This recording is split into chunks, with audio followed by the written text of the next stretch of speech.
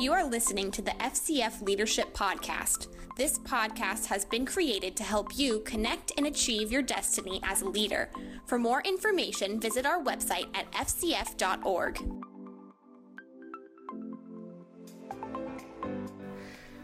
Welcome, everybody, to the FCF Podcast. I have an awesome guest here with me. Her name is Ryann Weaver. Hopefully you have seen our new website, fcf.org. She is the designer behind it, and we wanted to get to know her a little bit better and then help give you guys some insights of either changes you should make to your website, or if you're in the process of building a website, some tips for you to keep in mind. So, Ryann, let's get to know you a little bit better. Okay. I've known you for a number of years. Yeah. How long ago did you move to Tulsa? I moved, this will be my 10th year back to Tulsa. So, okay. Yep. So, and you came from California. I did. I moved here from Santa Barbara in Los Angeles. Awesome. I was working for 2 churches out there as a worship leader and moved back here. And you came here to go to Rhema? No. Actually, I graduated Rhema in 2004. Okay. I moved back to help with the Prayer and Healing Center. Oh, neat. With Miss Leanne. So, yeah, Love I moved back to kind of help in that capacity and ended up staying and meeting my husband. So how did you get into, I mean, you have a praise and worship past. Obviously, you're a pretty creative person. Mm-hmm. So how did you get into graphic design? I have always had arts kind of as a secondary thing in my life. On the side, I did art in high school, and I've always been artsy. But I was working in an administrative field in a church, and our graphic designer quit. Oh. And so I was put in a place where it was like, okay, we got to figure this out, because there was things that needed to be created and designed. And so I just kind of took it and run with it, and I loved it. I really did. It was something that I didn't realize was on the inside of me at the time. So it was cool to kind of pair my church background with my ministry and arts background together. That's neat. Yeah. So do you specialize in church website development or just business, or do you have a specialty? I started doing graphic design first. That was kind of what forayed me into it. After I had my second child, I quit my job and decided to stay home with him, because it was just honestly practically easier just to stay home with him. And I started doing graphic design stuff, not websites, but just flyers and business cards and different types of things like that for nonprofits and churches. And then it just kind of snowballed. And so now I kind of do a little bit of everything for all different types of businesses, both secular and ministerial, nonprofits that are not necessarily ministry based. And then the website door kind of opened, and just kind of been walking it out.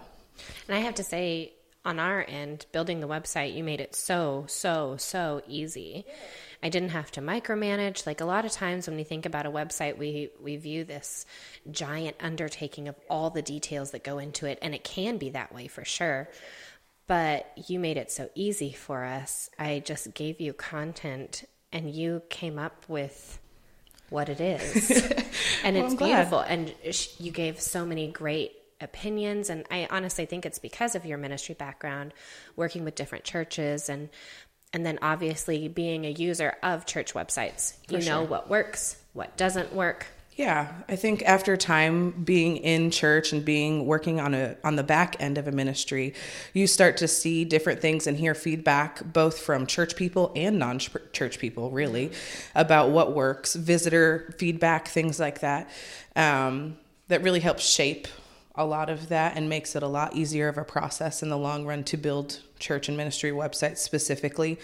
I think when it comes to designing a website, it is always easiest if, as from you guys' side, you had all of your stuff together, pretty much a general idea. You don't have to have all of the specifics, but having your content ready to go, or having an idea of what you want to accomplish with the site, and then working together with that feedback and with the history and experience together, kind of working together to create a good product. Right. So ours, we had just launched a new one a year and a half ago, a little bit over a year and a half ago. And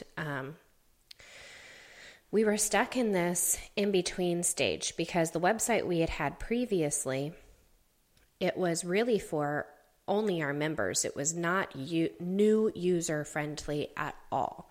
New people couldn't find anything on there. It was very repetitive, so we had it redone. And there were just a lot of things that we realized afterwards didn't work for us. And so that's why we decided to go for another new website. Our focus was to make it as user-friendly for our current members, but then also as user-friendly for new people. We had to look at it through fresh new eyes, and a lot of the research that I had done before I even talked to you was talking about that. You want to draw new people in. So the easiest way to do that is by making it as simple as possible. Yeah. Which is why we have it the way it is now. Absolutely. It's as simple as we could make it. I forget the statistic, but what basically it was saying is that people will visit your website far before they're ever walking in your front door, essentially. Right. So really your website is your front door. Exactly. So for anyone really around the world. So the cool thing is that we have access to this awesome opportunity to reach people and really bring them in a front door. Essentially, it's an electronic front door, but give them a picture of who we are, what we do, what it is that we're here for. What is our purpose? Right. So from a ministerial standpoint, from a church standpoint, what an awesome tool we have. It's amazing. We look so often at websites as a negative thing. You know, we had so many conversations if we should even have a website, if we should just do an app. I guess I'm an old soul. I'm 31, but I do not like apps. I think they are annoying and I can't find the information that I want on them. Agreed. So, which is why I like the websites.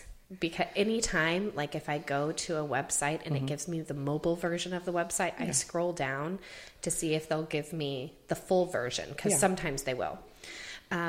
Anyway, we had lots of conversations about those, not you and I, but us as a strategic planning team. Like, do we do an app? Should we do an app? Maybe down the road we will. But right now, the website is the perfect thing to start with. So that's what we wanted to talk to you guys about today. Ryan's going to give you 3 to 4 like key things that you need to have on your website to draw new people in, but then also make it user-friendly for your current members. So Ryann, what's your first tip that you have for us? I would say make it user and visitor friendly. Right. And meaning that know your audience. If you're not just gearing, if you're a church, you're not just gearing to your congregation. You also need to think about people who have never stepped foot in your church, what it looks like to them. Look at it through their eyes. So whether that be how you're communicating via the text that's within your site. So if someone is not a church person, what is that going to read to them? Is it going to make sense to someone who doesn't have a church background? I think that's really important. Right. I think a lot of times we get caught in the Christianese world of church, which I totally get. It's culturally normal, I guess. But then you have someone who comes from a non-church background. They're like, I don't even know what that means. Does this mean? Right. So I think it's good to be very straightforward and clear, concise. But I also think it's super important to have things like tenets of faith, things that are specifically geared towards church people who have grown up in church or have their, what me and my husband call our non-negotiables, you know, so that way, like if we're looking for a new church, I'm going to look at their tenets of faith because I want to see where they stand with the baptism of the Holy Ghost or healing or whatever. Mm-hmm. And you can tell from someone's tenets of faith kind of where they are on those subjects. So I feel like recognizing both ends of that spectrum in life are super important for someone who's visiting. I also think it's funny how often websites do not have your pertinent information. So I noticed that. The other day I was on a church website and their church name was nowhere to be found. Right. They used a small branded logo in the top left, but there was no church name. There was no church name on the bottom. There's no church name anywhere. Now, I obviously clicked on it. I went to their website because I was looking for something. But I thought, that's funny that there's no church name on it.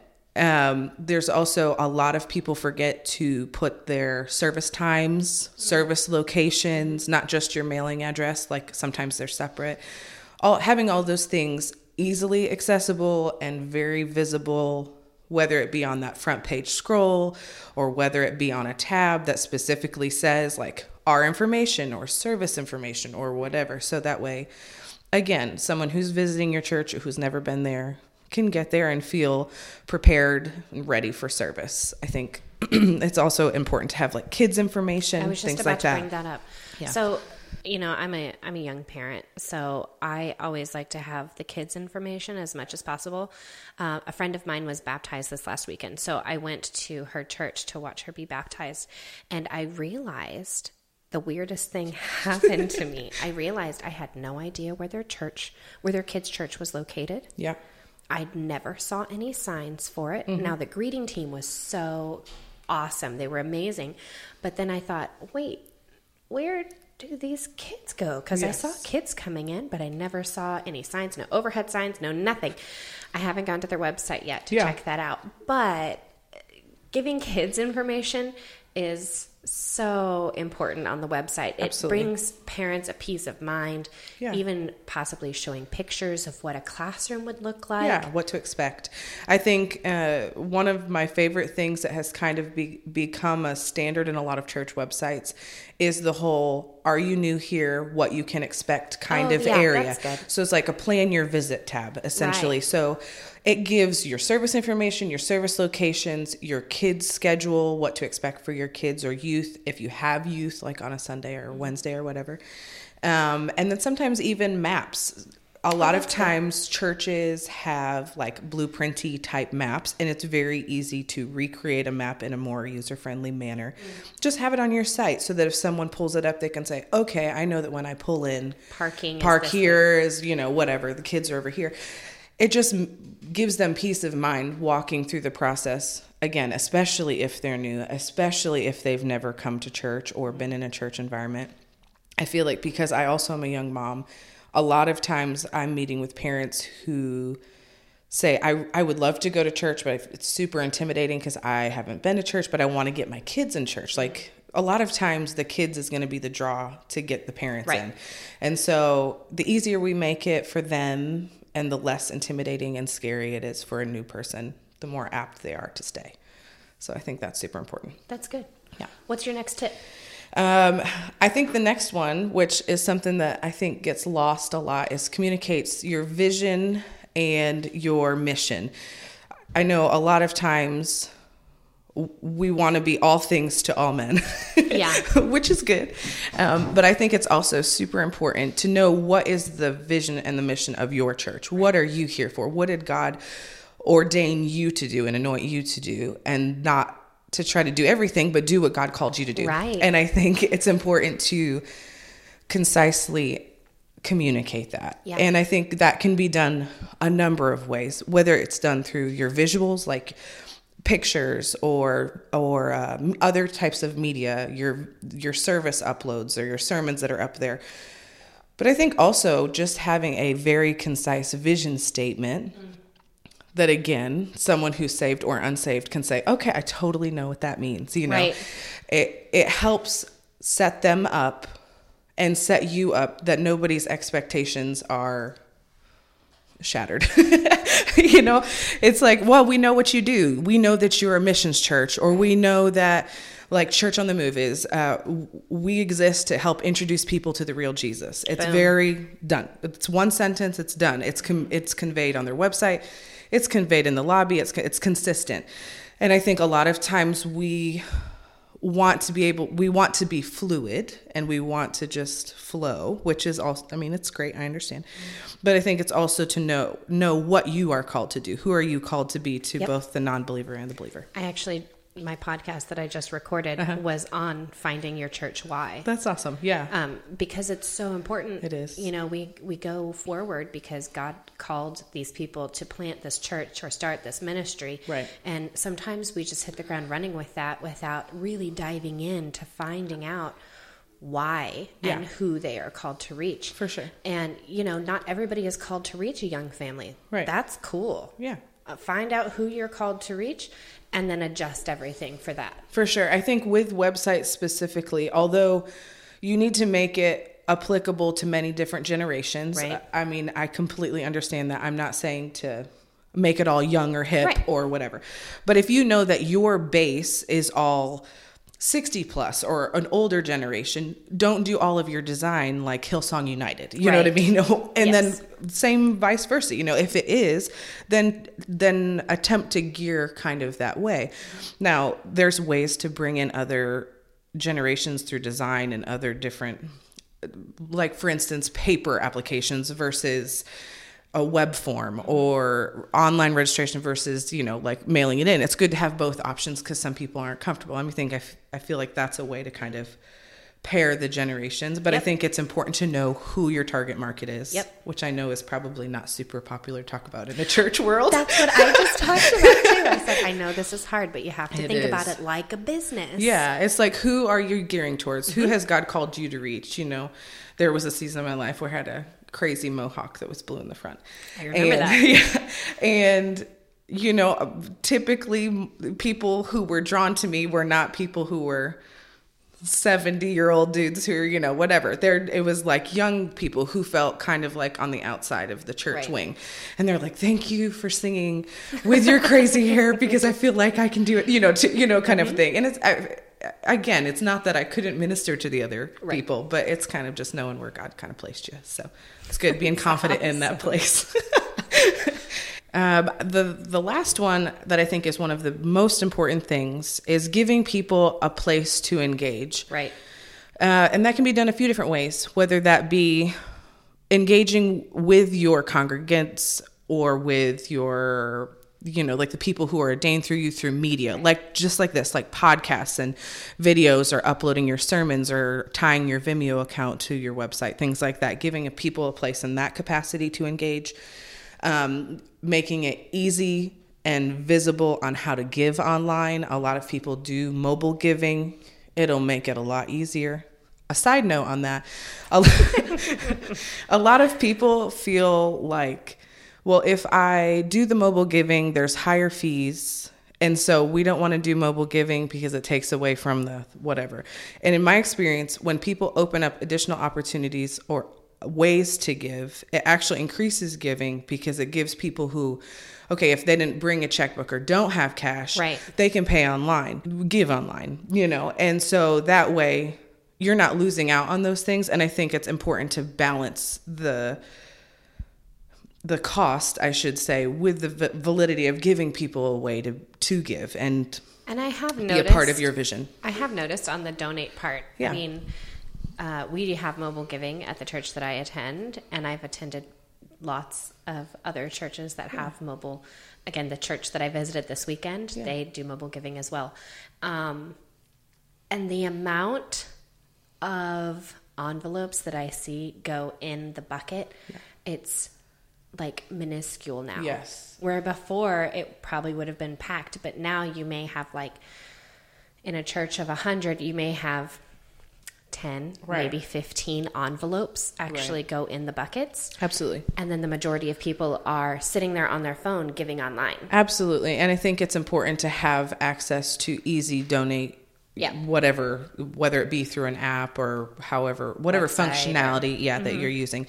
Another place that people can engage is showing people how and where they can volunteer and giving them the opportunity to sign up. So whether that be in your children's department or greeting or whatever that capacity is that they want to serve in, but showing them this is where you can serve, this is how you serve, this is how you sign up, making it very easy. I think people get, again, intimidated by the process of involvement and don't really know where to start. So again, if you have like a hub for it on your website, it makes it easier for people to kind of see where to go and how to do it. Yeah. Also from like a service standpoint, it makes it a lot easier for a pastor to say, hey, jump on the website, click the volunteer tab. All of our things are there. Volunteer online. And then you don't have to have like 700 different instructions from a pulpit.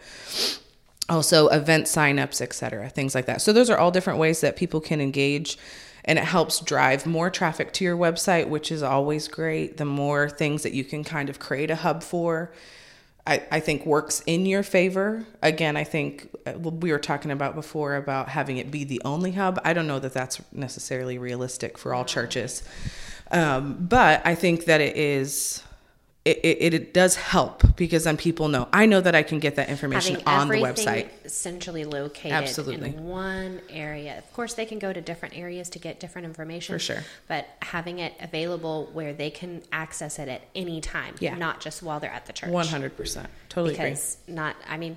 A lot of the small churches, pastors give out their cell phone numbers and things like that. And so they'll get texts from people asking questions, and we want to try to avoid that as much as possible for pastor burnout purposes. Absolutely. It should be well thought out and planned. I think another thing just to understand in the website process, just like what you guys walk through, is there are times when once you get the website up, you realize this is not realistic, like this portion, or we need to tweak this.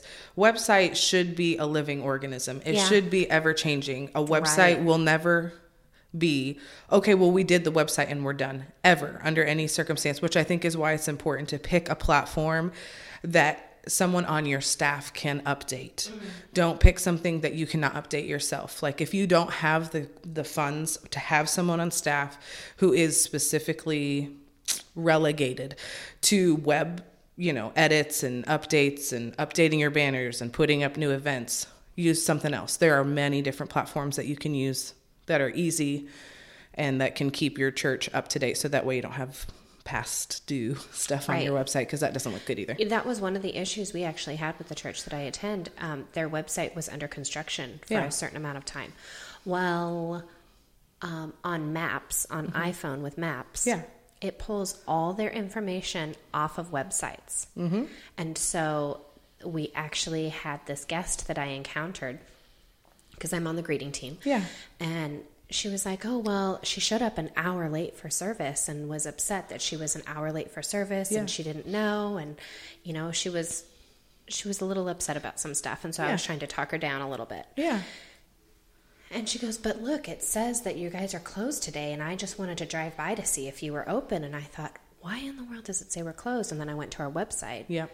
And realize that it pulls the information from our website. So how many people are we missing because either our website is out of date or we don't have a website? Because so many people use Maps to find where they're going or get basic information.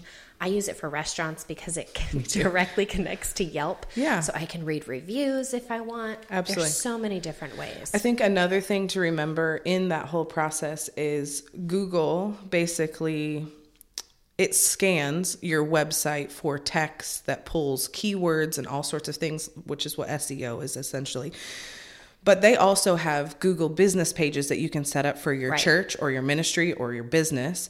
And all of that information, if they match, will give you better SEO. So your times and your phone number and your website and your mailing and billing address, as long as they all coincide, it works in your favor. So if you change something, always go back to your business page. If you don't have one, I would thoroughly suggest that you go on. It's free. You just set it up through whatever Gmail account you have, but it's a Google business page.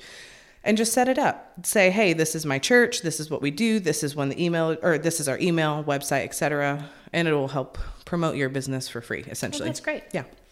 Ryan, why don't you give us your contact information just in case somebody wants to contact you to help them with their website? Yeah, absolutely. My website is Ryann Weaver, RYANNWEAVER.com, or you can call my cell phone at 310-904-8280.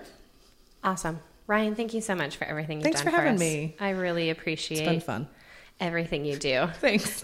Calling and texting at all hours of the night and it's morning. It's okay. It's part of the process. It's totally part of the process. All right. So. Well, everybody, we hope that you got something out of this. If you need more information, you can contact Ryann on her website, or she gave you her cell phone number, so you could call her, or you can email me at whitney@fcf.org. Thanks, everybody. You have been listening to the FCF Leadership Podcast, where our focus is to help you achieve your destiny as a leader. Thank you for joining us today. For more information, visit our website at fcf.org.